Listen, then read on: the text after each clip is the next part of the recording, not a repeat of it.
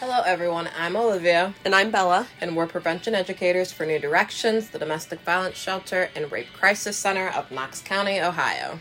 You're listening to Table Talks. We hope that listening to this podcast gives you an inside look into the world of domestic and sexual violence.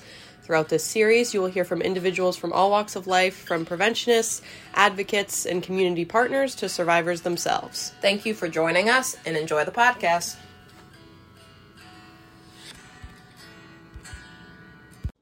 Hello, everybody, and welcome back to another episode of Table Talks. It's just going to be me today, just talking about some of our prevention programming, specifically upstream prevention. So to kind of give you a little bit of an idea of what exactly upstream prevention is, there is a program that we do. It's called Sources of Strength, and I think there's kind of a little story that's mentioned in this program that does a really good job of explaining upstream prevention. So basically, the story is there's this woman who lives along a river that leads into a waterfall. And one day she hears yelling, goes outside and sees that someone has fallen into the river and is making their way to the waterfall. So she jumps in, saves this person, performs CPR, and ultimately rescues that individual. But something that occurs over time is that she notices people continue to fall in the river. And so what they do, the village kind of comes together. They build watchtowers, they build bridges to try to kind of intervene with these people who have fallen in the river and keep them from going over the waterfall. And they're able to save some of the people who have fallen in, but they're not able to save all of them, unfortunately. And so one day, the woman starts kind of walking upstream, and some of her other community members are like, "Hey, where are you going? We need all hands on deck. We need you down here."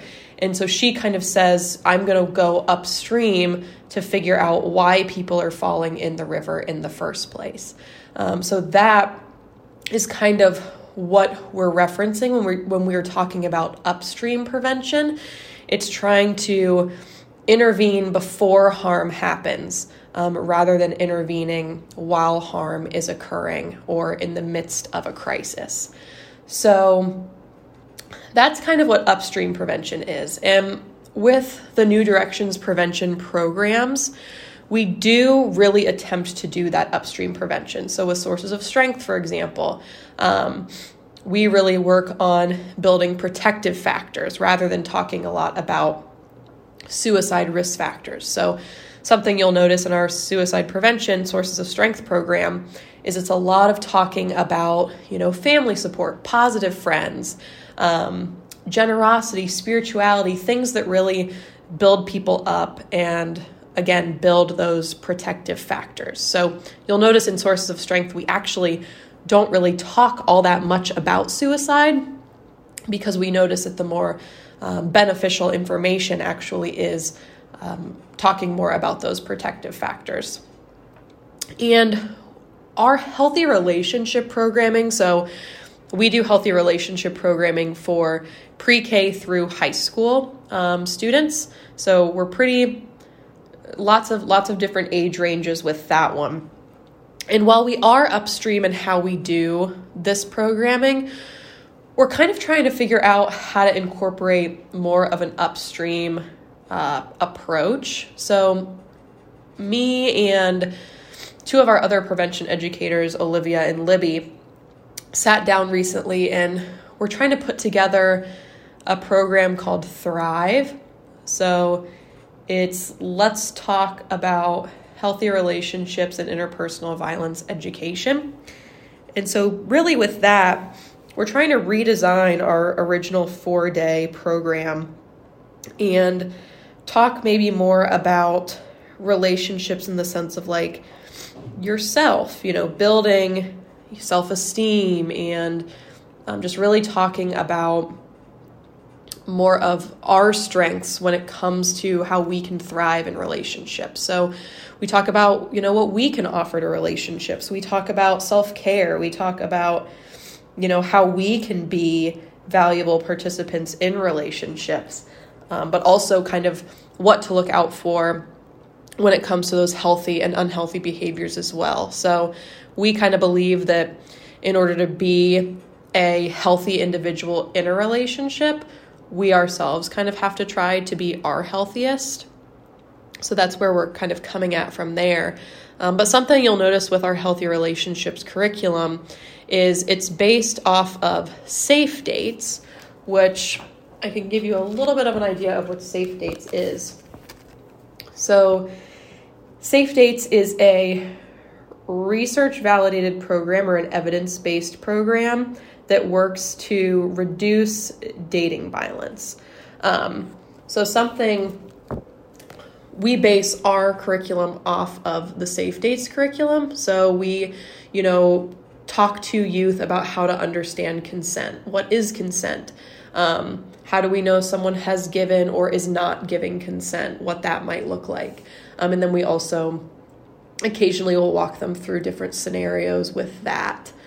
We also, address technology's role in dating abuse. So how is technology used for power and control? We talk about digital abuse as well. So if somebody is, blowing up someone's phone with, harmful text messages, or if someone's, texting someone so much that it's making them feel uncomfortable or unsafe, what does that look like? Why is that considered digital abuse?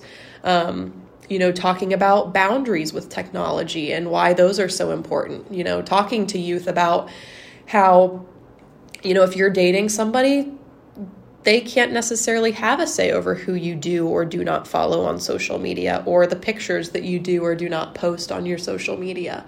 And then we also talk about what those, healthy dating relationships, but also friendships might look like as well. So, what are some green flags? What are some things you do want to have in your relationships? As well as what are those more red flags? What don't you want to have in your relationships? And I think that's always a very interesting conversation with youth. I mean, just as much as we hope that they take from our presentation, we take just as much from them. There's always something that new that we learn when we're in a classroom with students, whether it's a pre-K classroom or a 12th grade classroom. So it's pretty cool how that all works together. And, I think we've done a pretty good job of designing a prevention program, and we continue to try to reevaluate our program after every year. We do teacher evaluations as well as student evaluations, and we really take the feedback from teachers and students and try to shift and update and change our curriculum based on the feedback that we receive, because we want students to enjoy the program. And I think that overall, I know that it's gotten pretty good feedback. So we're very excited to hopefully, expand this Thrive program a little bit more, maybe do a little bit more of an upstream approach than we already do. So if you hear about our prevention programs down the line, just kind of keep your eyes out for what we have going with that. Thanks, everybody.